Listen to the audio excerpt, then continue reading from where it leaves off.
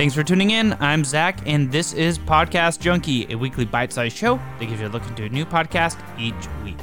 If you're looking to help further Podcast Junkie and support indie podcasts, don't forget to check out our Patreon, patreon.com/Podcast Junkie, or check out our Discord community. The link to that is available at castjunkie.com, where we have a full line of support indie podcast merch.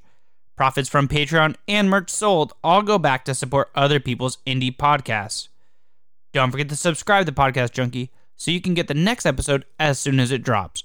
And rate and review us over on Podchaser or wherever you're listening to help us get our name out there. With that, let's get into this week's review. This week, we're going to explore a podcast that's all about nature. The Wild is hosted by Chris Morgan, a man who loves the wilderness and who has spent 20 plus years as a researcher and a wilderness guide. With his love of nature, Chris brings us a story of the wild. Chris will explore things like how nature survives despite the harm humans bring to it, and will take us across the Pacific Northwest and across the globe. So with that, let's take a quick listen to The Wild, and we'll be right back to talk about what to expect. Instead of four paws, I'm on two wheels. I'm on a mission. A motorcycle quest to try and retrace the path of Germany's wolves, following them westward from Poland into the former East Germany. I'm a total sucker for borders, and I'm standing at one that's pretty symbolic for me now. I'm just about to leave Poland and enter Germany, in the type of place where wolves would have done the same. The wolves that are in this part of Eastern Germany came from the wilds of Poland, so it's a pretty amazing thought. I just love crossing from one country to the other, but to be doing it in the footsteps of wolves is something extra special. Alright, I don't even know if you'll be able to hear me over the sound of the wind. Crossing this bridge now that separates Germany and Poland. Alright, farewell Poland, and now into Germany. Woohoo! Let's go find some wolves.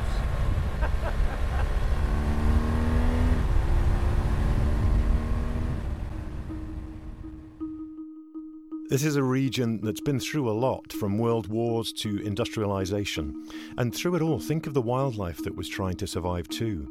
Development slowly took over and didn't leave much room for big wild animals like wolves. But times are changing. The wolves are returning and making industrial areas and forest plantations and military bases home. It's called rewilding. The wolves are coming back on their own, taking us back to a time before humans changed these natural systems.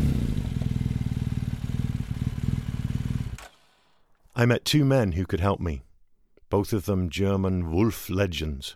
I was born here in a small village in the year of 1940, at the beginning of the war. I am 78 now, and I have seen a lot of changes in my life. This is Ulrich Wojciechowski, Watch for short. When Watch was a kid, his grandfather would take him out into the German countryside. He remembers his grandfather teaching him about the plants and animals of Germany. After the war, there was a big change how we looked at nature again, and this opened chances for rewilding, for wolves, for lynx, and wildlife which we had thought had disappeared completely. As a young man, Watch studied forestry in Munich. He says back then he never believed he would see wolves back in Germany again. But now, like his grandfather, Watch is teaching others about the wildness found in Germany. He's become the grandfather of wolves here. Right away to me, he's like the wise elder. The wolf points with his nose on all these things which we have destroyed or which we have lost and cannot see anymore.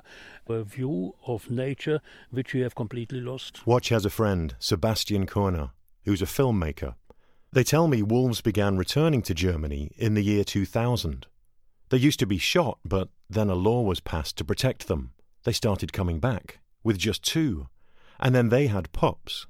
It is a logistic curve. It is 2, 4, 8, 16, 32, and so on and so on. And it is, in the beginning, it is slow, and as soon as some packs are formed, it is a rapid curve increasing. It's like an exponential growth. As we're talking, Watch and Sebastian start to argue in German about how many wolves there are today.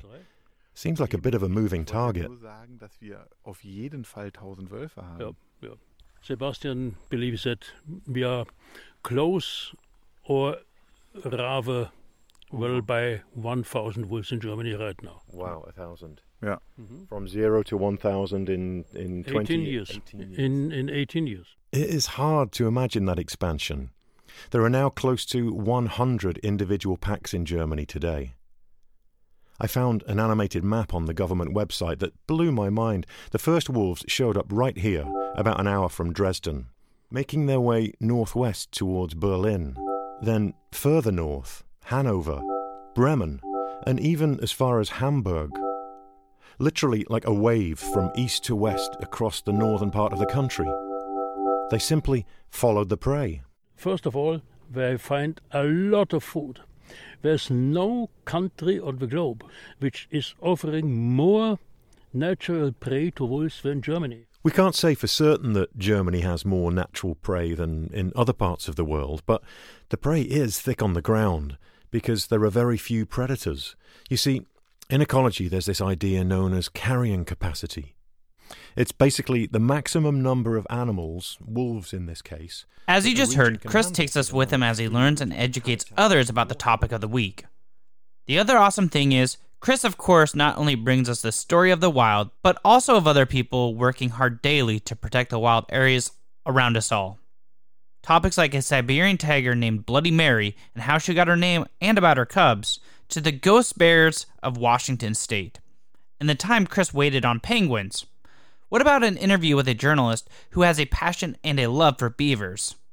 If you're at all interested in the beautiful animals in the wilderness all around the globe, then you need to listen to The Wild. Thanks for listening, and I hope you enjoy listening to The Wild, or any other podcast we previously covered, which can all be found wherever you're listening to Podcast Junkie. You can find us at Cast Junkie on Twitter, Instagram, and Facebook, so follow us, won't you? We'll be posting links to this show and all others we cover on them.